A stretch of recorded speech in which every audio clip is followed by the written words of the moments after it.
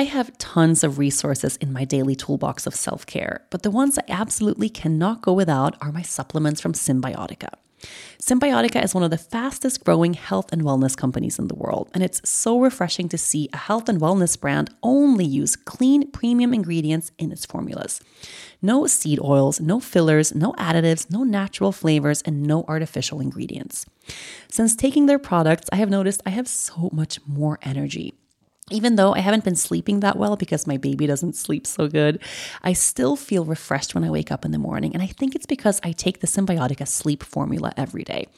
And not only this, the Symbiotica supplements are the best taking supplements I have ever had. The Symbiotica sleep formula actually tastes so good. It has a cacao flavor, which makes me really excited to take it every evening. This year is your year. Are you ready to feel the results? Head over to Symbiotica.com and use the code DAILY for 15% off plus free shipping on your subscription order.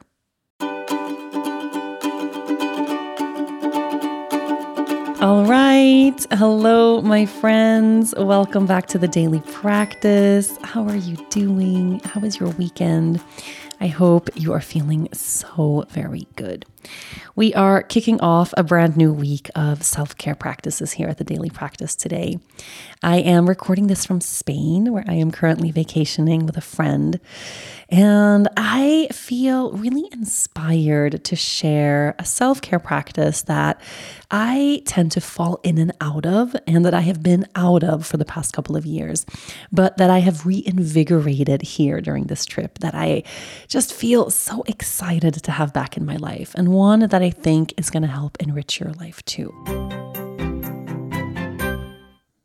When we moved from Aruba to Sweden, we weren't really sure what to do with our home in Aruba. We didn't want to sell the space that had so many memories and offered us a place to stay when we returned to the island. But what else could we do after moving internationally? That's when my husband came up with a brilliant plan. We can become hosts on Airbnb. The process of getting our property on Airbnb was so easy. We were able to ask other hosts for tips and got a lot of great feedback. And Airbnb is really flexible. You just choose the dates you want to host. So if you don't have a full-time rental property like us, that's perfect too. We all know the cost of living is excessive right now, so you can get more out of your space when you host on Airbnb. The added income has been so important for my family and has given my husband a project to manage that he genuinely enjoys. Your home might be worth more than you think. Find out how much at airbnb.com/host. This week, we are going to journal every day.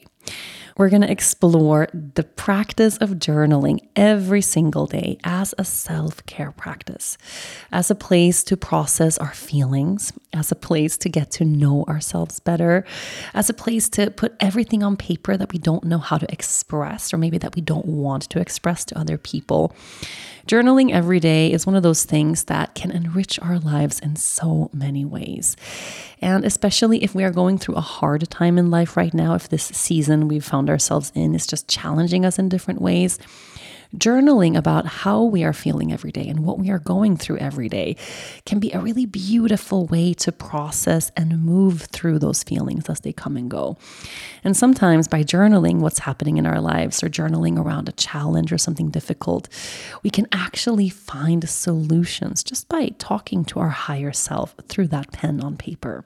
And if you're going through a lovely, easy season in life right now, it's so wonderful to just put that on paper, to have those memories to return to if you want to one day.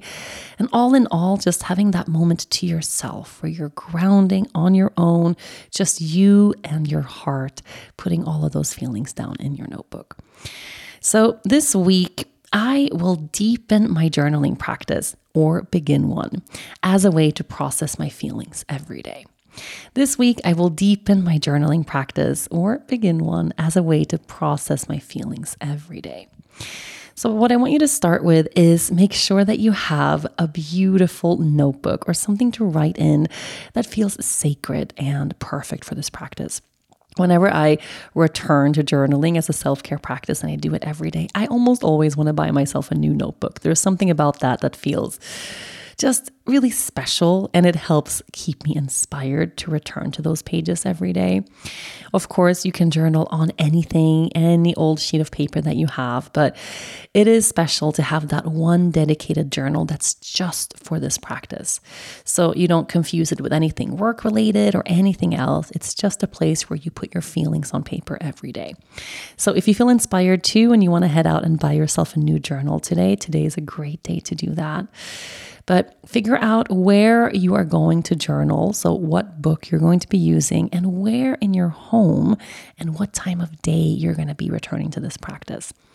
All we're doing for now is committing to journaling every single day, and we're going to try to do it at the same time every day, so it becomes one of those things that is easy to come back to again and again. And then every single day this week, I'm going to be giving you new journaling prompts just to take us in a couple of different directions to see how deep we can go and to explore what is going through our minds and what is happening in our lives in different ways this week. So the prompt I'm going to give you today is a simple one. I want you to write about how you are feeling in this moment. And you can start that sentence with, today I feel, and just continue writing from there. Or you write today's date at the very top and you just put your feelings down. Today I feel, what is happening? What's going on in your life? How's your heart doing? What feels beautiful and expansive and amazing? What feels challenging and heavy and hard? Just start writing about how you are doing, how you are feeling.